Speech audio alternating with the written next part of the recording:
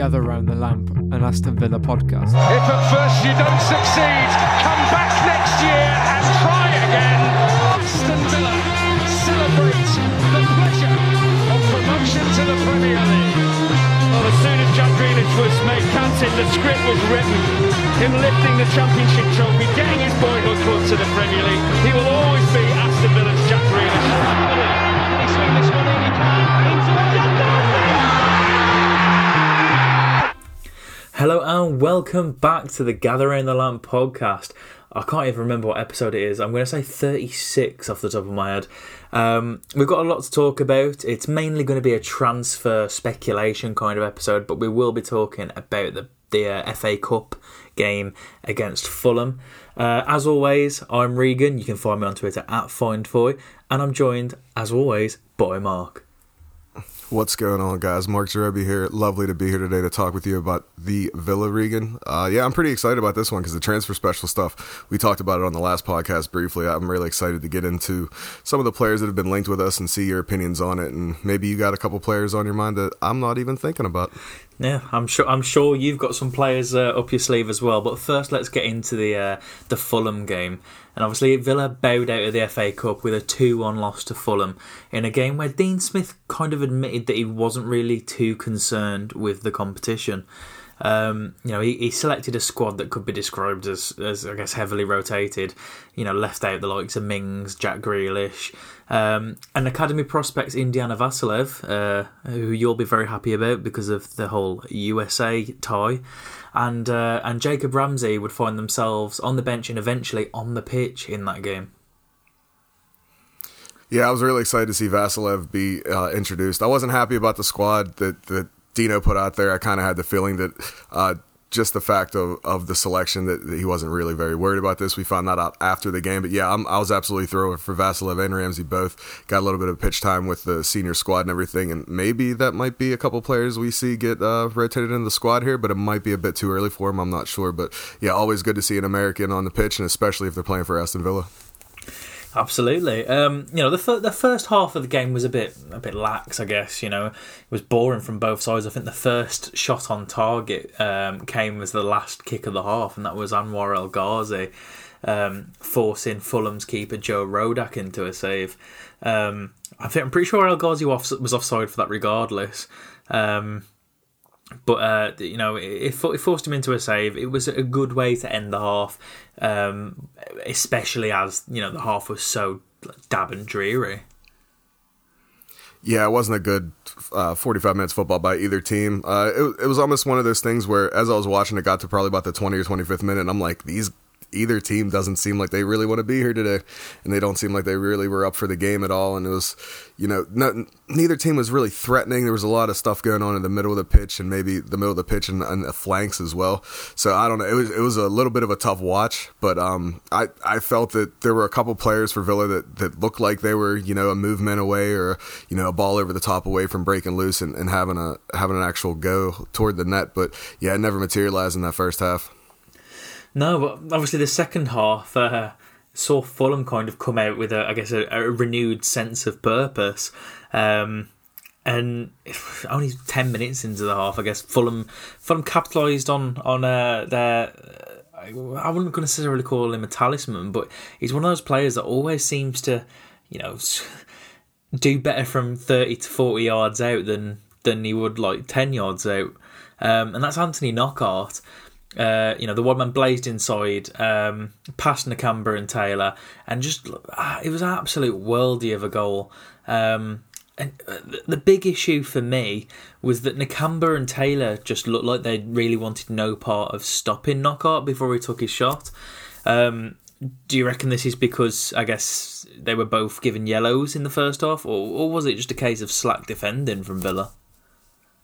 I think it was a little bit of both. I think when you have a player like Knockaert who's running straight at you, you might get a little bit of the deer in the headlights look about you. I think the yellow cards definitely came into play. I thought Nakamba could have put his foot down and at least made Knockaert back off a little bit. But yeah, Taylor he just breezed past Taylor. Taylor might as well just been talking to somebody on the sidelines or something like that. He was absolutely absent for this Knockaert goal. But yeah, what a goal it was from distance as well.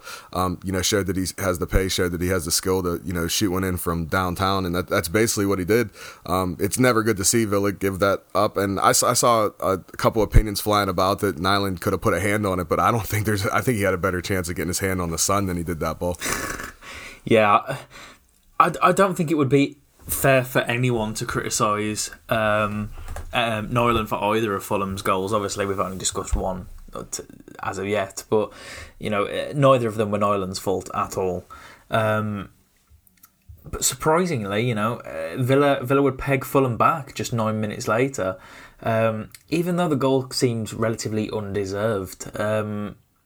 Hotter kind of cut inside a little bit and lobbed a ball over, which enabled Jonathan Kodjia to get past his man and loop a ball that looked like it was headed towards the back of the net, and Anwar El Ghazi cheekily tapped it home.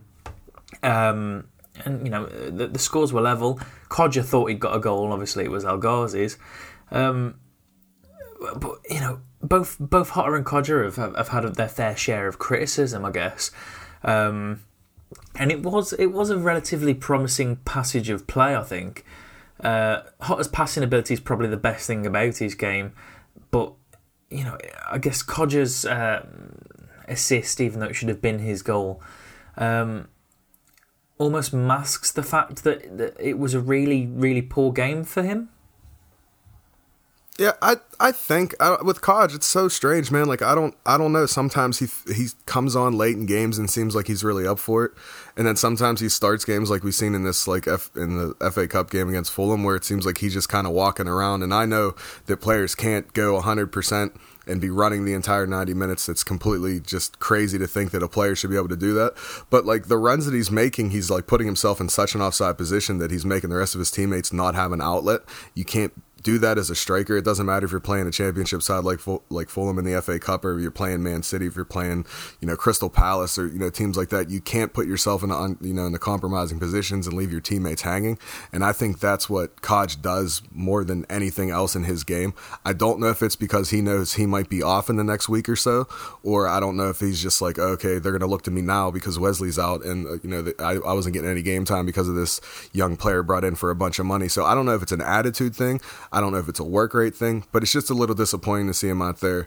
And the build up to the goal was nice. I think the Hotta pass was brilliant. I agree with you. I think that is the best part of his game when the bone really hits the marrow. But I think that's one of the only things about his game that can help Aston Villa. I don't think he's very good as far like physically and stuff like that. But I thought it was a positive passage of play. I just think that I think Kodj, the way that the shot came in and it like dinked over, I just think it was a little bit lucky. He just found himself with a really nice pass from Hotta. Yeah, I think it is an attitude problem for Kodjia, and I don't want to like tar him with the wrong kind of brush, but from what we have seen of Kodjia in his time at the club, there always has seemed to be some kind of like issues with his attitude and the way that he I guess presents himself on the pitch. The first season, I think he scored 17 goals, 18 goals, maybe even 19, and he looked the forward that we needed, and then he had his ankle break, and then another injury, and he's never quite seemed the same since. And I can't necessarily blame him for having I guess a negative attitude, because the opportunity was there for him last season before Tammy came in, and then Tammy came in and kept him at the side. He still scored 9 goals, I think, or 12 goals. I can't remember the exact number, but I can't necessarily blame him for his attitude, because he had the opportunity last season and they decided to get Tammy in. He's had the opportunity this season. Dean Smith bigged him up in the summer, saying, I think his game's better suited for the Premier League, and then has barely used him and has opted for Wesley, 9.99% of the time. So, as I've said, I can't really blame Kodjia for his lack of want in a game, but obviously, as a fan, you're not going to want to see that. I think it's difficult for him all around because, like, you're taking a backseat to Tammy Abraham last season, and now he has taken a backseat to Wesley before his gruesome knee injury. But then, like, during preseason, like, they were trialing Kaja off on the right, and sometimes they would, like, make him, like, cut inside, and I don't know if that was through instruction or if that was him just trying to get back to where he's most familiar on the pitch. But, I mean, I'd probably be a little upset, too. But, I mean, professionalism has to show through in situations like this. I'd like to see just a little bit more from him. Again, I feel his work rate is a little shocking. Maybe he isn't Premier League quality, and that's okay, because I still identify that he was very meaningful for Aston Villa in the Championship. I'm not sure that he was ready for that step up, and I think it might have been a little bit immature for Dean Smith to allude to the fact that he may have been Premier League quality, and then, you know, knowing that we're going to have Wesley and that's going to be the guy who gets to start all the time. So yeah, I don't know. Even with the injury crisis now of Wesley being out, I still think Kaj goes, but I mean, we'll get onto that in a little bit when we're talking about the transfers. Yeah, I mean, you know, if we bring in two forwards, you know, it's likely that Kodja might go. If we only bring in one, then obviously Kodja's going to have to stay until his contract runs out. But let's get back into the actual happenings in the game. And Harry Arter, who happens to be Scott Parker's brother-in-law, I think, was introduced by Parker, the Fulham manager, in the 72nd minute, and you know he made his mark only 2 minutes after coming on. You know, he found the ball at his feet, took a slight touch, and buried it in the top right corner, past Nyland's top right corner, past the keeper. You know, it was a long way out. There was nothing really the defence could do. Perhaps close him down a bit quicker. There's nothing Nyland could do, and with those shots, you know, 6 out of 10 times they're not going in. You know, the keeper's going to save him, or they're going to go and hit the bar, or they're going to go over the bar, or wide of the post, or you know, it's just, you know, Villa's luck that it flew into the top corner. You know, it did come from a long way out, but you know, Arthur did have perhaps more time at the ball than he should have been allowed. Yeah, and that was the question I was seeing on social media after this goal happens is why does Villa have a problem closing down players? And I think that it's a systemic thing more than it is, you know, just the individual patterns of a player's game. I probably wouldn't expect an Aston Villa player to rush up to Harry Arter just getting onto the field and pressure him in that situation. But, you know, good on Arter. He took just one little touch. I mean, he received the ball at his feet, one little touch, and just slammed it home. That's not, like you said, it's not going to happen all the time. So I think it's a little unfair for people to make the things of like, oh, why didn't, you know, Nakamba, you know, rush out and close him down, or why didn't any one of the, you know, defenders, you know, go to try and close him down? And like, it's a long way out. And even Dean Smith after the game in his little interview he does, he even said that like he'll never score a goal like that again, and he probably won't. To be honest, he probably won't. He's probably still, you know, Arter's probably still having a couple beers thinking about how great that goal was. It's probably going to be something he thinks about for a long time, and it's no knock on him. He should. It's a really nice goal, but at the same point in time, like you aren't expecting a player like Harry Arter to make that kind of strike. You're not expecting it, so closing them down really probably wasn't the biggest priority at the time. But again, you know, Villa giving up 2 world-class goals in an FA Cup game, it's unfortunate, but again, it's one of those things that Fulham just came out in the second half and looked like they wanted to get the game back to where they wanted to, and they did a pretty good job of that. Yeah, you know, after this point, you know, it was then that Dean Smith decided it was time to make changes, and you know, I can't knock him for the times that he made his changes. I think it was the right thing to do. I don't think there necessarily needed to be a change at 1-1. You know, he brought on Trezeguet for Jota, and then the American youngster Indiana Vassilev, who I believe as we're recording has scored a brace within, you know, a very short period of time in the under-23 game tonight. Vassilev then replaced Marvelous Nakamba, and that was his senior debut. You know, it was a big moment for the young American. You know, he looked lively with the short amount of time he was on the pitch, but he didn't really get much of the ball. And then obviously Jacob Ramsey was also introduced very late into the game, and the only thing that of note that involved Ramsey was a kind of harsh challenge from Knockaert that saw Knockaert pick up a yellow. Do you feel like Vassilev and Ramsey could possibly break into the Villa team in the near future, or Is it going to be a case of the thing that we've been putting up for years of learning about young players, and then they disappear into League Two and never seen again? I mean, I'm going to come right out the gate and just tell everyone that's listening, and I'm going to be like this for a while. If you follow me on Twitter, all different socials and stuff like that, I'm going to be incredibly biased when it comes to Indiana Vassilev. I really like him and rate him as a player. He scores goals. He's passionate. He has some heart to him. He's not afraid to put a tackle in either. So it's something I just really like about it. It is the fact that he's American. It is the fact that he plays for Aston Villa, which is one of the loves of my life. So of course I want Indiana Vassilev to be on a fast track to be in the starting team. As Regan just said, he's got a brace right now. I think it was 9 or 10 minutes into the under 23 game against Sunderland. Now Sunderland's under 23 team is not very good at all. But I do like that Vassilev got to start in this game, and then the next game he plays for the under-23s. He's already out there and showing what he can do. I'm not going to go as far as to say that Villa don't need to do anything as far as bringing in a striker, and they should just promote Vassilev full-time to the senior squad or anything like that. But I think he could have a part to play, maybe even coming off of the bench. But again, it all depends, as a lot of things do right now, on what Villa are going to do in January. As far as Jacob Ramsey goes, I really like him as a player as well. I just think that he's going to be loaned out. I don't think this season he probably hangs around the club, but I think maybe next season he does get loaned out to get maybe some more minutes in a League One or a League Two, possibly even maybe a lower level championship team.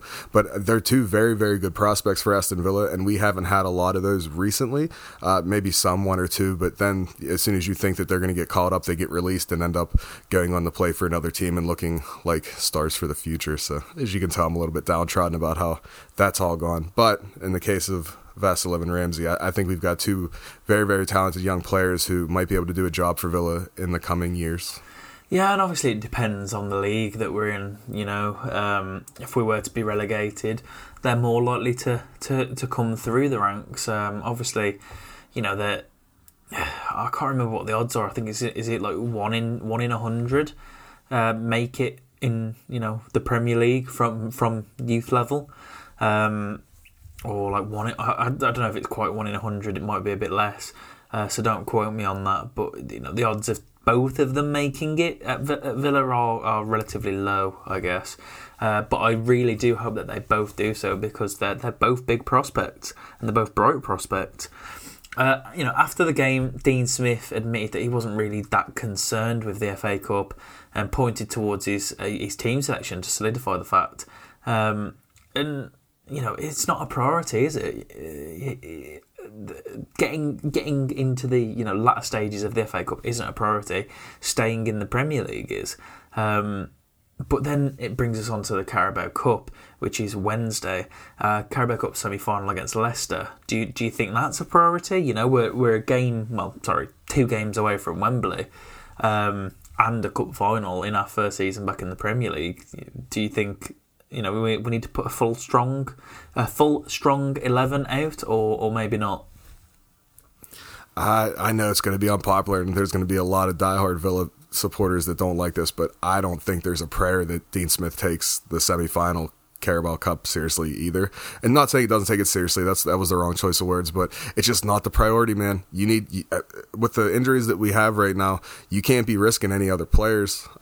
He might have a go of it in the first leg just to see what happens, but if we go, if the second leg comes around and we're down 2 or 3-0, that second leg, it's going to be looking almost a carbon copy to the team that we saw against Fulham. It's just my opinion. I don't know really what Dean Smith's going to do. I just have an inkling that with the comments he made after Fulham, it was almost like a really lighthearted kind of, not a dig, but a lighthearted statement of like, hey guys, we're worried about surviving and nothing else. That's what it came off to me, and I know he was just speaking on the FA Cup, but if you're going to speak on the FA Cup, it's probably the same situation for the Carabao.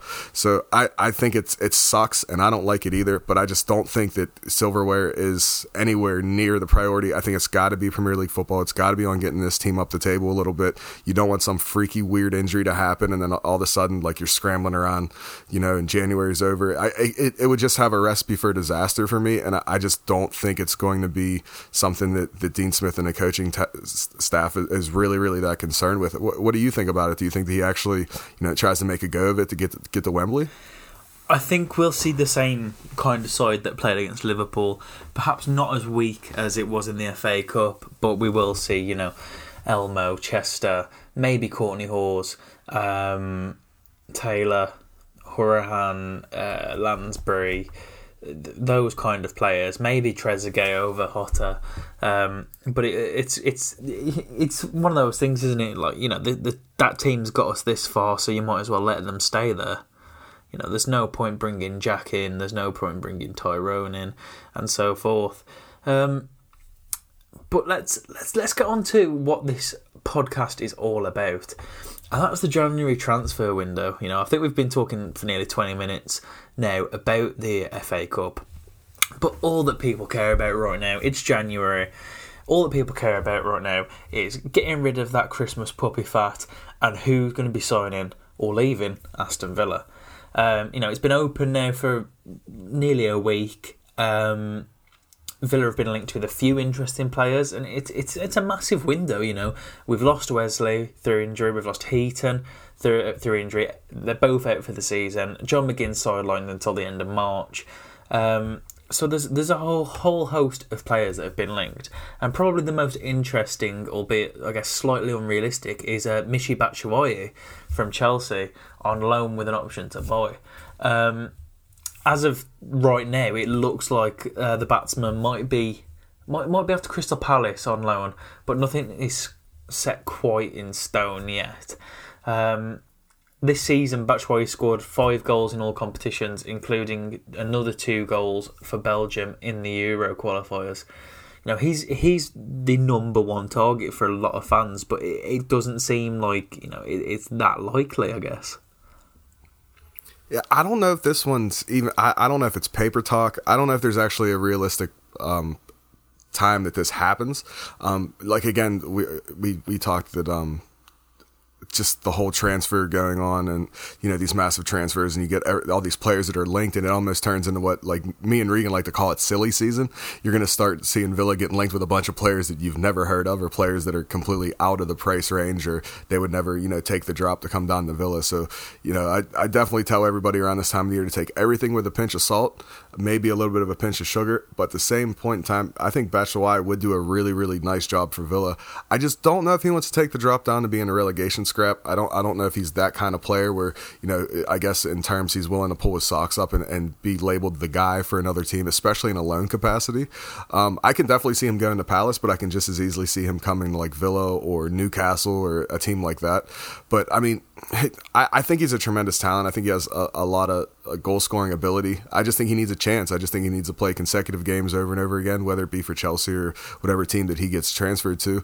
I think that once he gets those games and he gets used to a certain system, I really do believe that he'd be able to not single-handedly keep Villa up, but he would definitely be a supreme player in writing the story to keep Villa up in the Premier League. Yeah, I agree with that. Another player that we've been linked with is another Chelsea player, and that's Olivier Giroud. And he's a player that splits opinion a little bit.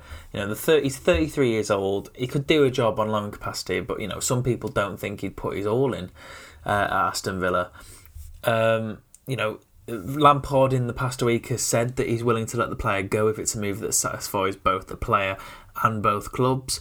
But you know, he's generally been the first choice for Les Bleus, the French national team. And their manager Didier Deschamps basically said publicly that Giroud needs to move away from Chelsea, get a lot more game time, otherwise he's not going to get selected. And recently, probably I think it was a couple of hours ago, the Telegraph reported that Giroud would fancy a move to Inter Milan rather than a scrap of a relegation fight. But you know, the issue with that is that, you know, Inter Milan have got Lautaro Martinez and Romelu Lukaku as 2 striking options. So what says that Giroud would get more game time at Inter than he would at, you know, Villa or Newcastle, whoever else he's been linked with?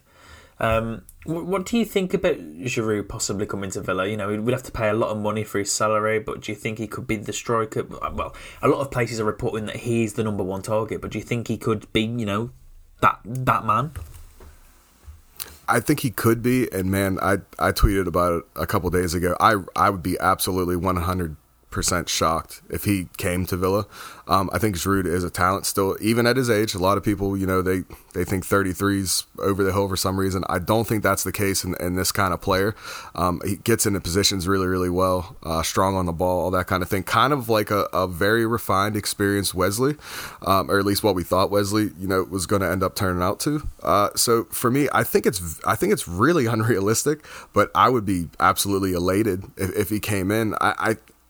It's so strange because you have the two theories of thought when it comes to this January for Aston Villa. You have on one hand people that want, go find, kind of the bargain. Look what we found with Super John McGinn. Go look at the bargain that has a little bit of a potential to him that may not be getting looked at. And then you have the other ones that want all this crazy Premier League experience. But there's no middle ground. It's like almost the same people that said when we came up that we need to get Premier League experience. And now we're being linked with these players that have Premier League experience. Oh, no, they're too old. They're too over the hill. They don't have it anymore. So it's a very slippery slope, exactly what this Aston Villa fan base, at least on social media, want right now. But I think Giroud would be a really, really nice addition. I think especially with the skill that we have in the side. I mean, can you imagine Jack Grealish feeding passes into Olivier Giroud? That makes me smile just thinking about it. Again, it's probably the same thing with Batshuayi.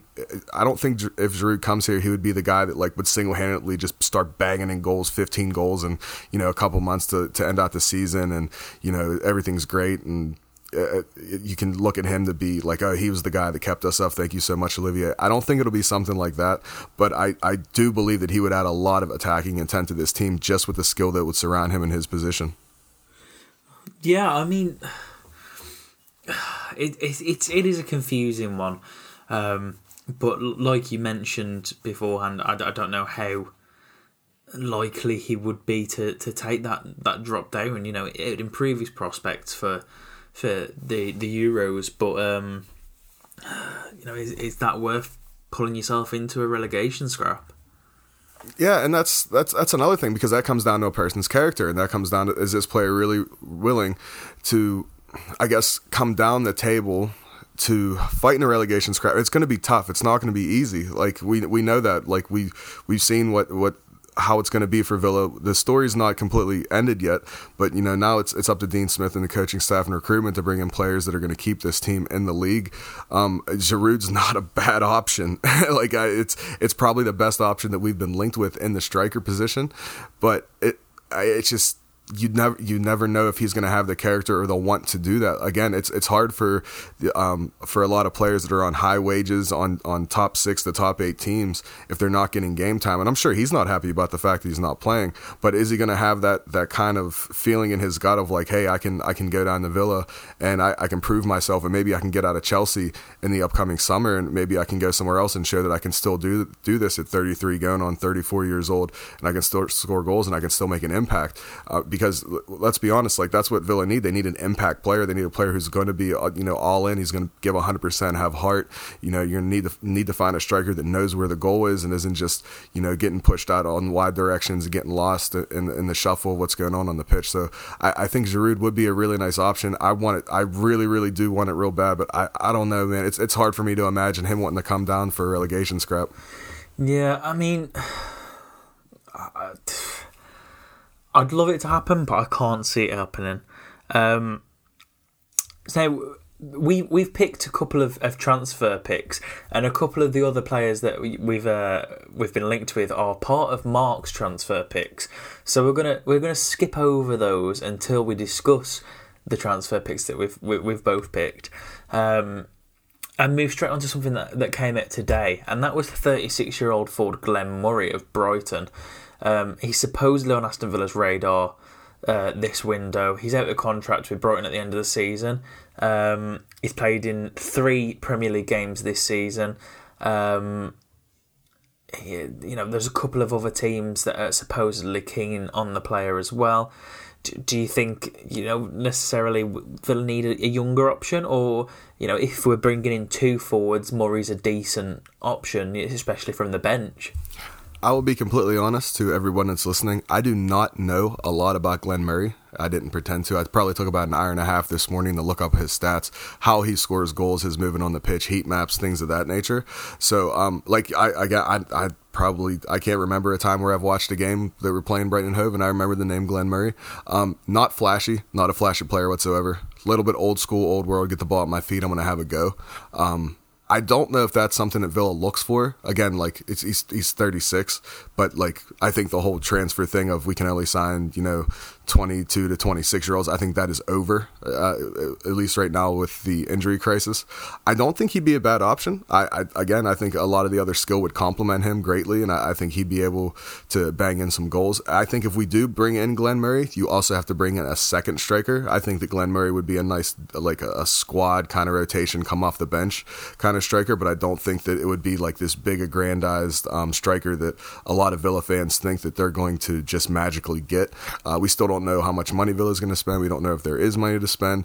So a lot of intangibles, a lot of things that we just don't know. But as far as Murray goes, from what I've seen, from what I've looked up, the statistics, all the things I've seen, I don't think it would be a bad option. Again, you said that he's out of contract at the Amex here coming up in the summer, so he's going to be wanting to go somewhere. If he's not going to get time at Brighton, he's going to want to go somewhere, show what he can do to try and get a contract somewhere else. So if the terms are right and you can get him in the door and he just wants to start a certain amount of games or just wants to be involved a little bit more than he is in Brighton, I don't see how that hurts Aston Villa. But again, you're not getting a flashy forward. You're not getting somebody that's the opposite of Wesley. You're getting somebody who just put the ball at my feet. I'm going to try to make a move, try to use a little bit of strength and pop it in the back of the net. Yeah, and with 6 days until we play, I think it's Man City, isn't it, on Sunday? Dean Smith at the start of the month said that he wanted to get at least one forward in, or one signing in, before the 12th. And, there's 6 days left for that to happen. So something may happen this week. Just keep your eyes peeled. Probably the final one before we move on to our personal picks that we've been linked with is Joe Hart, who I read actually this morning that Villa have cooled their interest in Hart. But he's been a name that's been circulated to replace the injured Tom Heaton. Do you think Villa necessarily need to bring in a new keeper, Mark? I think they do, but I think it's going to have to be a loan. I don't want them throwing crazy money. We still don't know what's going on with Kalinic. I don't know if he's actually going to go now because of the injury to Tom Heaton. Obviously, we recalled Sarkic as well, and Sarkic has been playing absolutely great for Livingston. Again, it's a different league. It's not the Premier League. I don't expect Sarkic to give Nyland a run for his money if that's what they're sticking with. But I do think they need one more keeper in, just to have someone hanging around the club. Try to find someone who's got a stockpile of keepers that, maybe one of them's a little bit older, is not getting a lot of game time. Those are things you're going to need. I think a lot of people are looking at wingers and midfielders and strikers, and they're forgetting about the fact that we do need to solidify the goalkeeper position a little bit, especially, Jed Steer's still recovering from his injury. Me and you've talked about it a million times. We love Jed. We wish him nothing but the best. We hope he comes back. But I don't know if Jed Steer comes back and he gets himself fit enough to try and take the goalkeeping position back squarely on his shoulders from Nyland. I think Nyland, he is well liked with the goalkeeping staff at Villa. He's well liked in the room. People say that he's a consummate professional. All the niceties that you can say about a footballer, we've heard that about Jed Steer and Oren Nyland. So I don't know. Do you think they need to bring in a keeper? I know I kind of like dodged the thing about Joe Hart. I just don't think that's realistic. Why would Villa go after Joe Hart? I think that's just all paper talk BS, to be honest.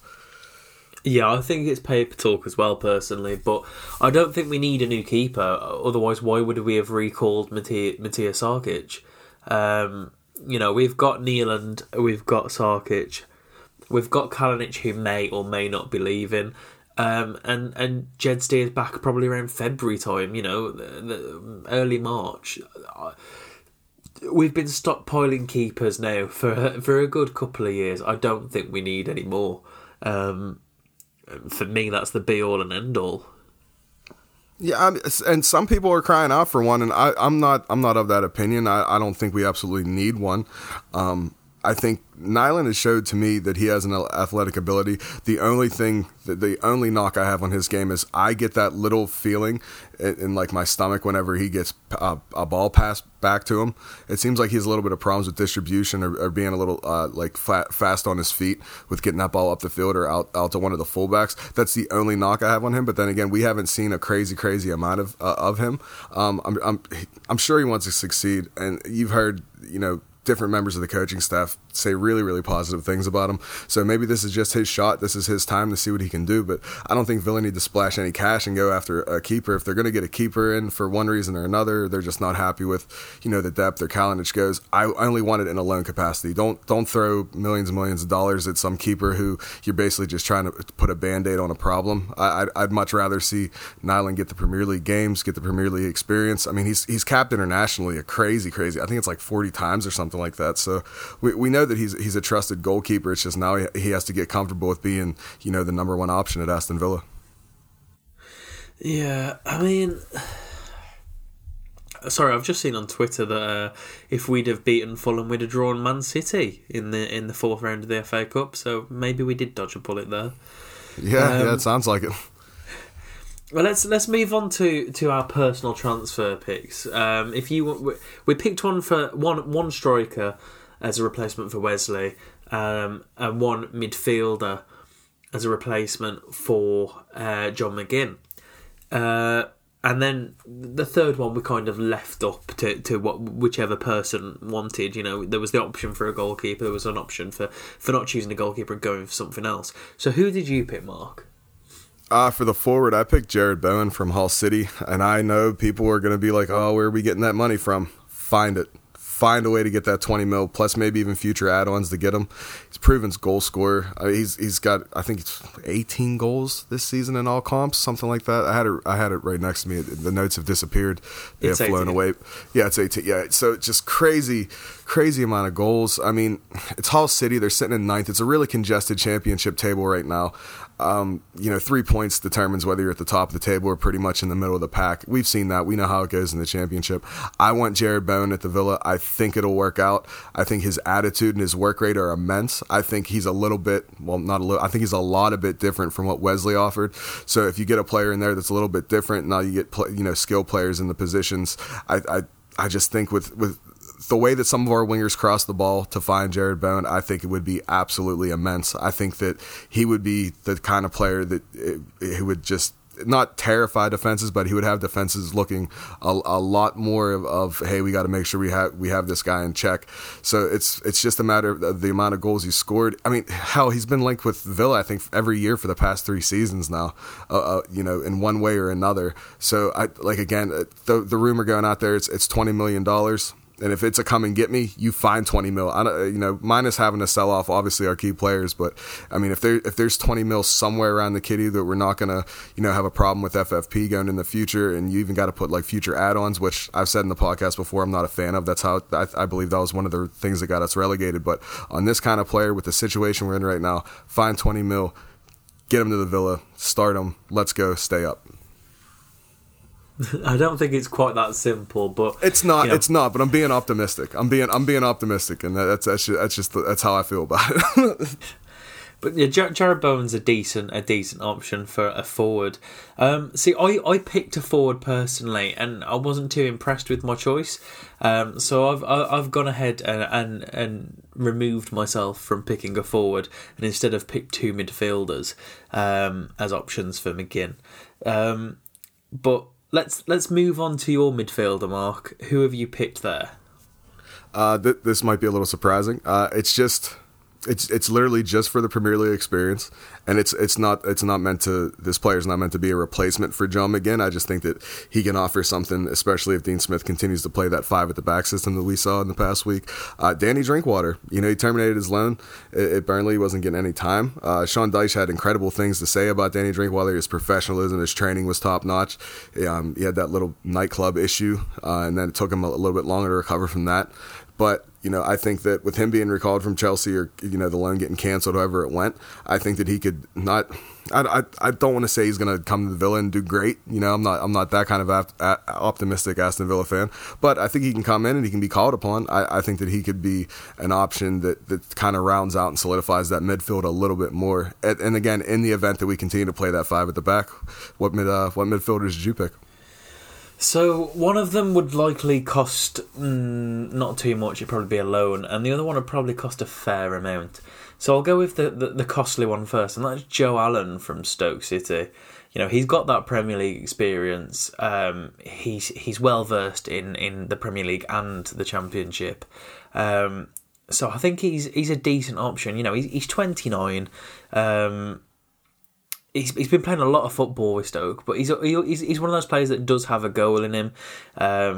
He's got a bit of a nasty streak at times. I do think he'd fit in well at Villa. And, you know, as you said, he gets those kind of compliments, you know, like he's the consummate professional and stuff like that. The other option is Tottenham's Victor Wanyama, who has struggled with fitness, but he's not been getting much game time. You know, with a lot of game time under his belt, I think Wanyama could do well, and I think he could link up well with, like, you know, a midfield trio of Hourihane, Wanyama and Nakamba, or Wanyama, Douglas Luiz and someone else, etc, etc. I think it could work well, and it'd be a loan, so we'd just be paying his wages. I don't know what wages he's on. It's probably a decent amount being a Spurs player, but he could provide a decent option for not a massive outlay. I'm not entirely sure how old he is. I'll do a quick Google while I continue to speak. He is 28, so he's a year younger than Joe Allen. But something I've noticed is West Ham get linked to an awful lot of players every window, and I feel like sometimes West Ham are mentioned where it should be Villa, like that, like people are getting their Claret and Blues mixed up, and there was a couple of times where, like, I'm pretty sure, you know, during the summer it said West Ham were interested in this player, and then, you know, a couple of days later John Percy would say Villa have made contact about this player. So maybe there's wires being crossed, but yeah, Joe Allen or Victor Wanyama I think would be great options, and obviously one's more costly than the other. Man, I think you're going to catch a little bit of shit for that Joe Allen call, but I like it. Me and you've talked about it. I do think that Joe Allen would do a nice job at the Villa. Again, I like the fact, and like you said it yourself, he's got a little bit of a nasty streak to him. I do think we talked about that in the last couple of podcasts, that, you know, this Villa team that you have right now might be a little too nice, a little too soft. I need to see a little bit of dirt out there on that pitch, and, you know, I don't know if they're going to look for that, but that's just me. I think that they need that kind of attitude, that kind of, you know, none shall pass attitude. So I think Wanyama and Allen would be great additions. Again, with Wanyama, like, he has fitness issues, like you said, but, you know, if we can get him on a loan and it's not a crazy amount of a wage, I'm all for that, because I do think he's a talented player. Yeah, I mean, we've not seen a lot of him recently, and, you know, that's because of fitness issues, and he's a bit of an outcast at Spurs now. But yeah, I think he could do a job. Who's your final pick? So I went for a goalkeeper, and actually this stems from a Twitter conversation I had with one of my followers, Brendan Odell on Twitter. I had a tweet, and we were talking about, you know, goalkeepers, or, you know, what Villa need to bring in. And he reminded me of the keeper that Manchester City bought, Zach Steffen. They pretty much bought him and then sent him off to loan to Dusseldorf. He's a young goalkeeper.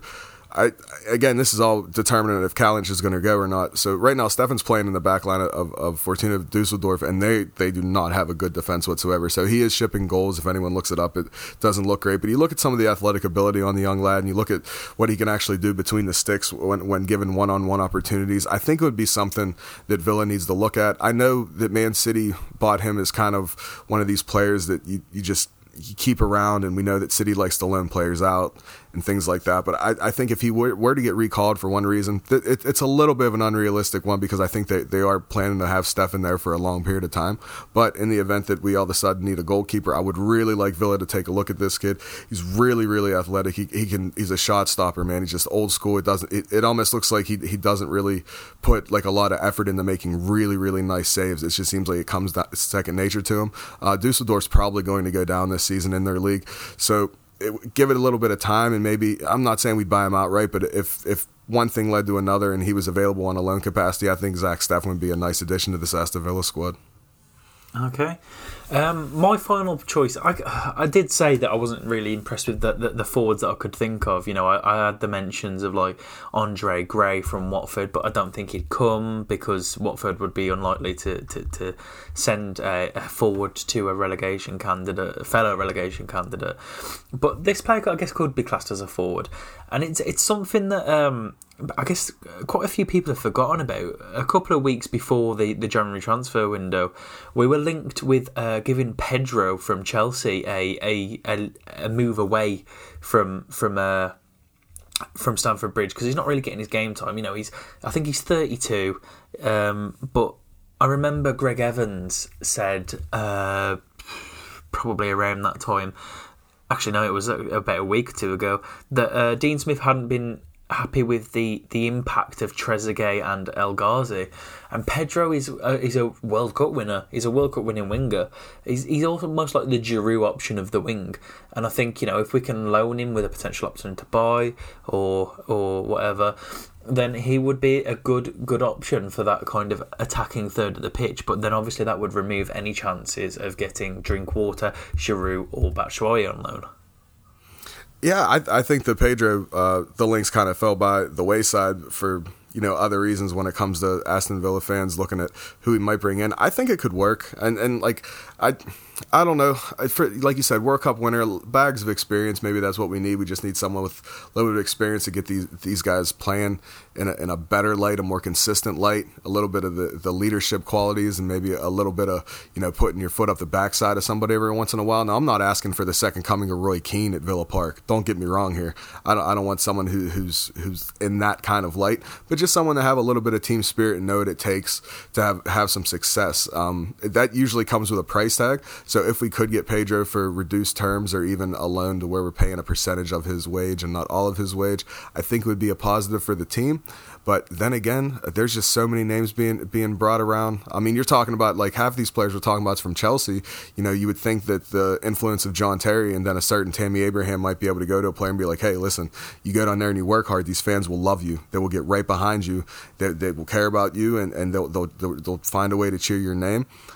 Maybe, you know, we need that from Terry and Tammy. I mean, Tammy still, you know, he anytime Aston Villa is brought up in an interview and Tammy Abraham, you know, has been on the other side of the camera, he's always had a smile on his face. He's always said nothing but positive things about it. So I don't see a reason why he wouldn't tell maybe even Giroud, if he go to Olivier Giroud and be like, hey, listen, like, you know, I was in that position. You can go down there, and if you're trying to revitalize your career, find a contract somewhere else or a move somewhere else, Aston Villa might be the place to do it. And I just hope maybe, you know, we get a little influence to pull maybe one. I don't think we'll get all of them, obviously, but if we can pull one of the Chelsea players we're linked with, I don't think any of them comes with really anything negative other than maybe the work rate of Batshuayi, but that's the only thing I can tell.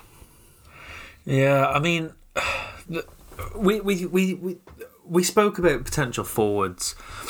I wrote an article about potential forwards the other day, and it was on the 3rd, I think. We'd been linked with 3 strikers, and it was Batshuayi, Sturridge, and Josh Meyer. Josh Meyer links seem to have gone cold.